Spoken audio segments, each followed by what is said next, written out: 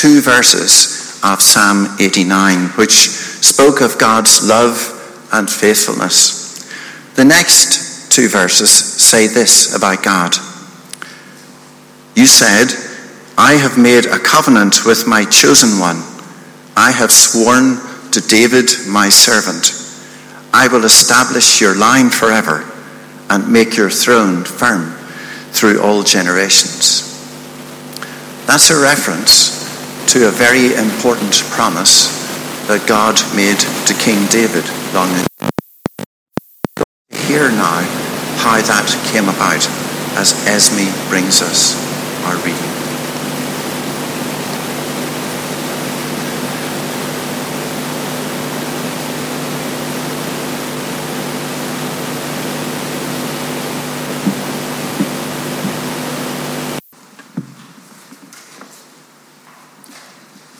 Our reading for this morning is taken from 2 Samuel chapter 7, verses 1 to 17, and it's found in the Pew Bibles on page 310.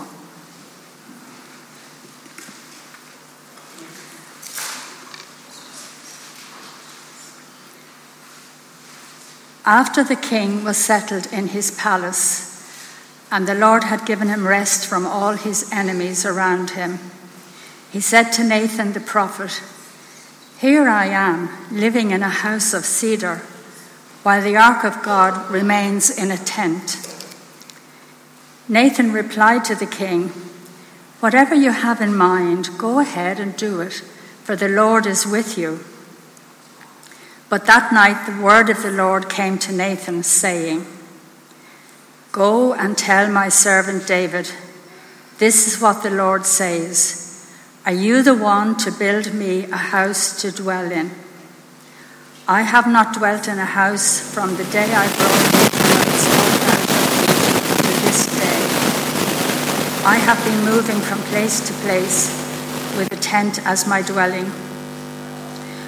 Wherever I have moved with all the Israelites, did I ever say to any of their rulers, whom I commanded to shepherd my people, Israel, Why have you not built me a house of cedar? Now then, tell my servant David, this is what the Lord Almighty says.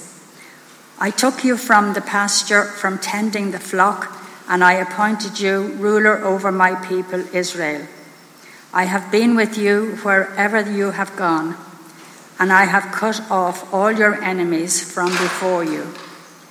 Now I will make your name great, like the names of the greatest men on earth. And I will provide a place for my people Israel, and will plant them so that they can have a home of their own and no longer be disturbed.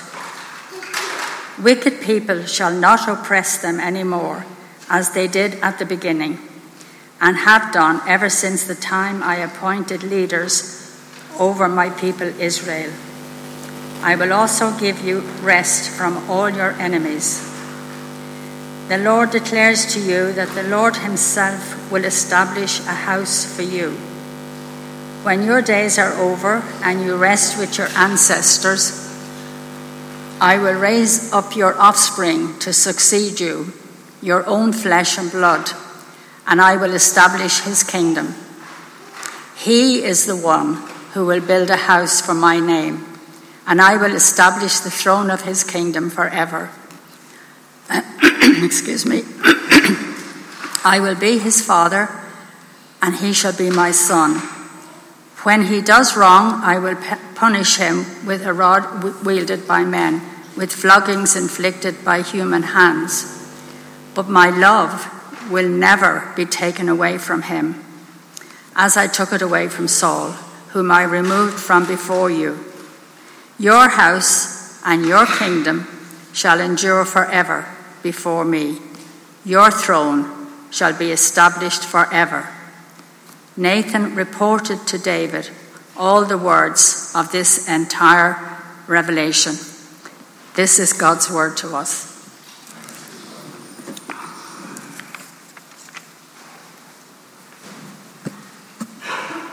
Thank you, Esme. Let's pray. Heavenly Father, we pray that in the written word and through the spoken word, we may see the living word, your Son, Jesus Christ. Amen. Now what? Perhaps we've recently achieved some major goal. Now what? Maybe we've drawn a line under a chapter in our lives. Now what? That's the question that was on David's mind in our reading from 2 Samuel chapter 7. The previous two chapters are packed with major achievements. David had finally been appointed king over all of Israel. He'd defeated the nation's arch-enemies, the Philistines.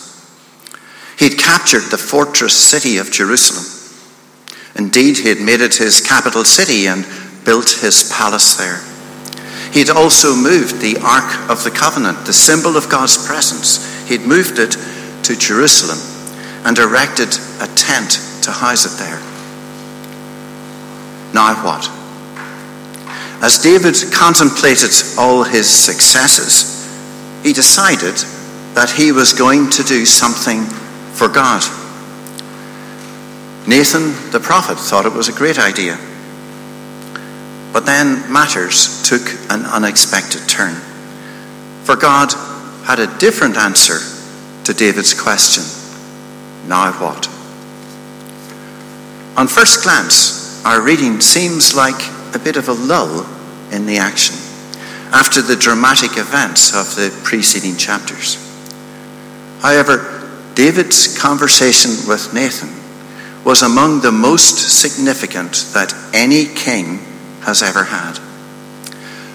Let's take a closer look at what was said, for it also speaks to us about our attitude to God, his plans for us, and our response to them. Our reading began with these words. After the king was settled in his palace, and the Lord had given him rest from all his enemies around him, he said to Nathan the prophet, "Here I am, living in a house of cedar, while the ark of God remains in a tent." David's line of thinking is clear. He's enjoying his fine big palace in Jerusalem. Surely God could also do with having an impressive house. So David proposed building him a temple. Indeed, in the ancient Near East, kings were expected to build impressive temples for their gods. Of course, they hoped for some divine favors in return for doing that. Nathan's immediate reaction was that this was a good idea. We read, Nathan replied to mind, "Go ahead and do it, for the Lord is with you." It's understandable why he would have thought that, for long ago Moses had said that the nation was to have a central place of worship.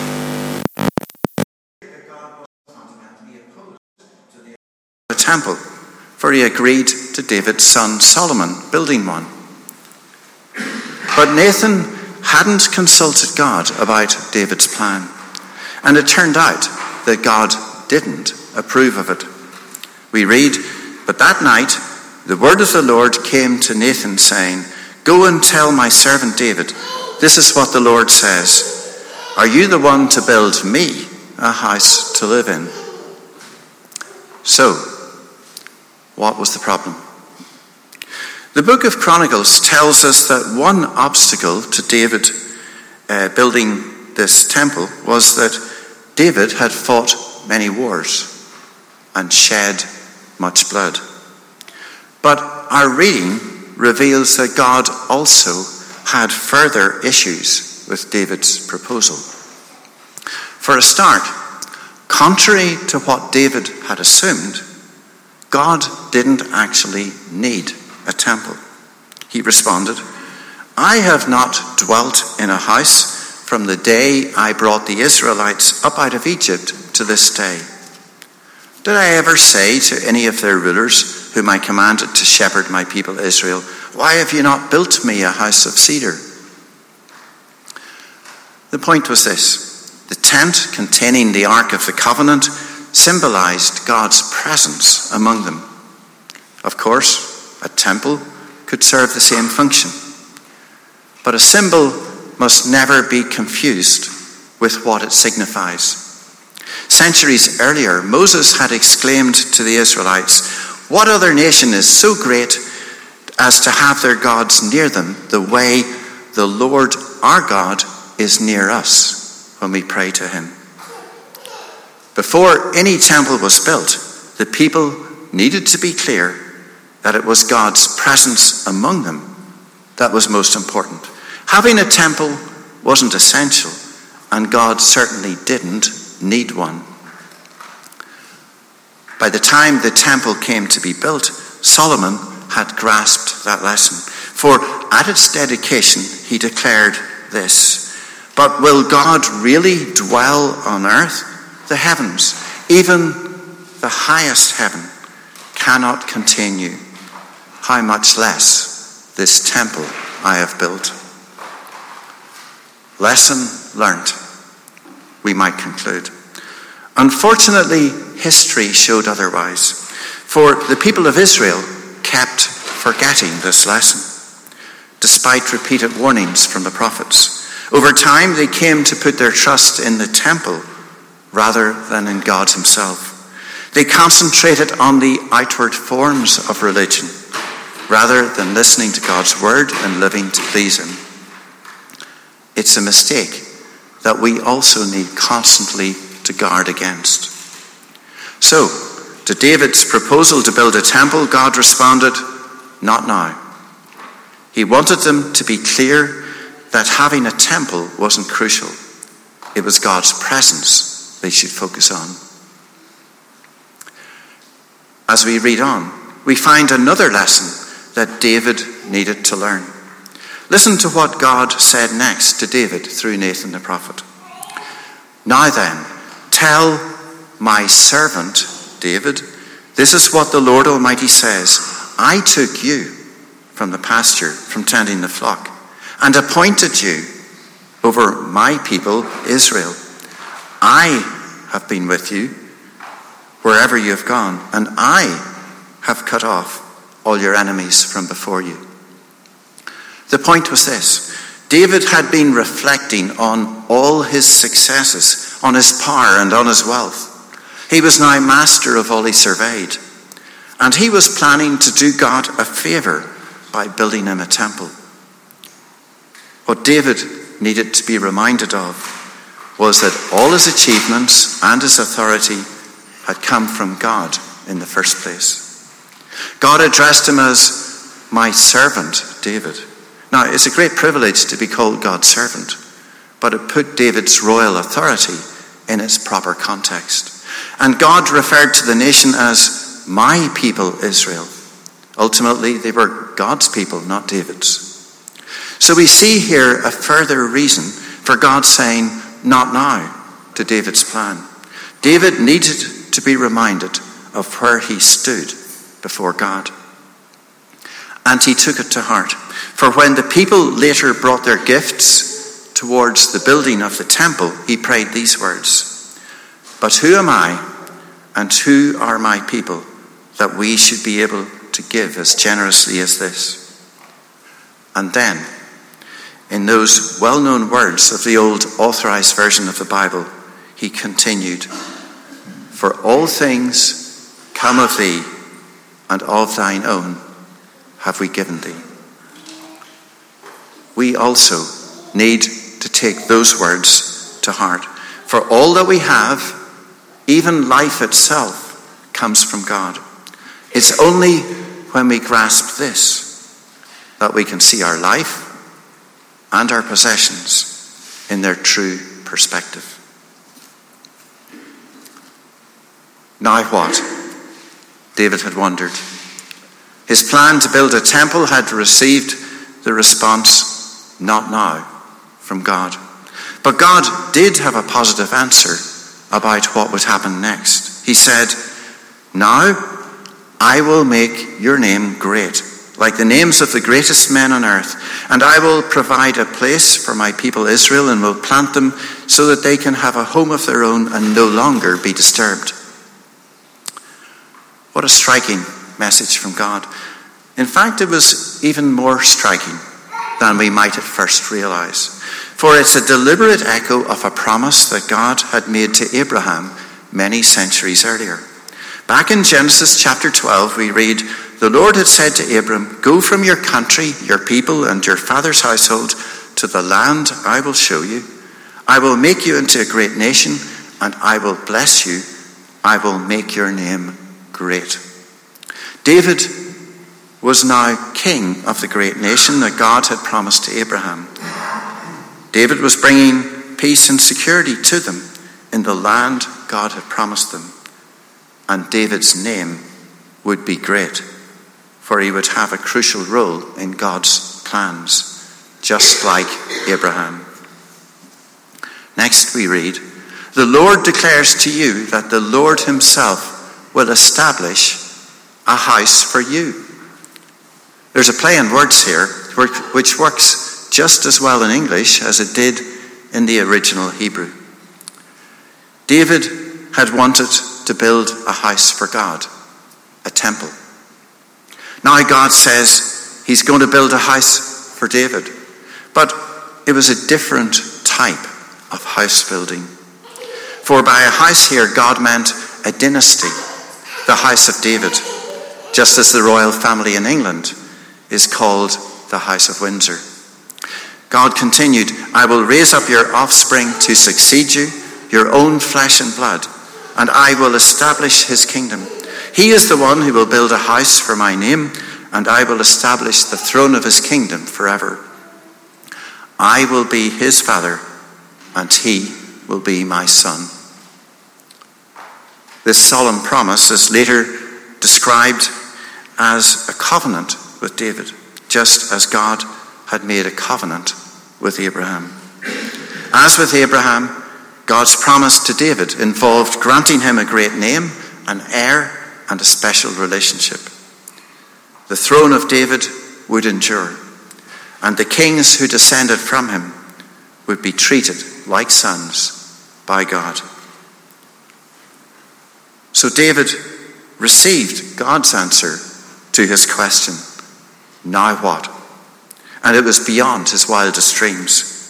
Long ago, God had founded his people by launching Project Abraham. Now he was sharpening its focus as Project David. And we see the start of its fulfillment as David's son Solomon succeeded him and built the temple in Jerusalem. God's message to David climaxed with these words, "Your house and your kingdom will endure forever before me. Your throne will be established forever." Forever? Really? Surely no kingdom lasts forever. We find similarly sweeping promises in Psalm 2, where God says this to the king that he had installed in Mount Zion, "You are my son. Today I have become your father. Ask me, and I will make the nations your inheritance, the ends of the earth your possession." The scope of such promises is breathtaking. No ordinary king could fulfill them. But as we read on through the Bible, we realize that the stage is being set for prophecies of a coming Messiah. Now, the word Messiah just means anointed one. And any king of Israel was anointed. But the scriptures were looking forward to a particular descendant of David, a special king. And so, in the midst of faithlessness towards God by many subsequent kings of David's line, prophets foretold how God's promise to David would ultimately be fulfilled. Isaiah wrote about a coming figure who would be called Wonderful Counselor, Mighty God, Everlasting Father, Prince of Peace. He went on, "He will reign on David's throne and over his kingdom, establishing and upholding it with justice and righteousness from that time on and forever. Isaiah also prophesied this: a shoot will come up from the stump of Jesse, that's David's father. From his roots a branch will bear fruit. And we're told that as a result of his rule, the earth will be filled with the knowledge of the Lord as the waters cover the sea. History shows that the house of David ruled for about 4 centuries, during which time the nation turned its back on God. Eventually, Jerusalem and its temple were destroyed, and the throne of David came to an end. It looked like the end of the road for the nation and for God's promise to David. Indeed, Psalm 89, which we heard from earlier in the service, later says this: Lord, where is your former love, which in your faithfulness you swore to David? Where are we going? But in spite of such an apparently hopeless situation, Jeremiah delivered this message from God. The days are coming, declares the Lord, when I will fulfill the good promise I made to the people of Israel and Judah. In those days and at that time, I will make a righteous branch sprout from David's line. This is the name by which it will be called: the Lord, our righteous Savior. Those prophecies arose from God's covenant with David. And the New Testament declared that Jesus fulfilled them. The opening verse of Matthew's Gospel announces, this is the genealogy of Jesus, the Messiah, the son of David, the son of Abraham. And in Luke's Gospel, Mary is given this message about the child that she would bear. He will be great and will be called the Son of the Most High. The Lord God will give him the throne of his father David, and he will reign over Jacob's descendants forever. His kingdom will never end. That's a very detailed echo of what God had promised David 1,000 years earlier. And Jesus had the ultimate son-to-father relationship with God. The New Testament concludes on the same note. For at the end of the book of Revelation, Jesus sends this message to the churches: I am the root and offspring of David and the bright morning star. That is, Jesus has fulfilled what God promised to David and has brought about the dawn of God's new age. David was the greatest of all Israel's kings. He brought peace and security to his nation, but he also had many faults and failings. Ultimately, his greatness lay not in what he achieved, but in the role he was given in God's plan of salvation for the world. For behind David's throne stood the throne of God, and God's plan was centered on the Messiah, on great David's greater son, as the old hymn described him. Unlike David, Jesus was without fault. He offers peace and security to all peoples. And today, believers are the living stones that Jesus is putting together to build his new spiritual temple. So what should we take away from our reading? It began with King David sitting in his palace, pondering what great thing he could do for God. Reading on, we find that the chapter ends with David sitting before God, full of praise for what God would do for him. God even said this about his offspring: I will be his father, and he shall be my son. Those are remarkable words. Even more remarkable is that they also apply to believers today. For Paul recalled them when he wrote to the Corinthians, "I will be a father to you, and you will be my sons and daughters, says the Lord Almighty."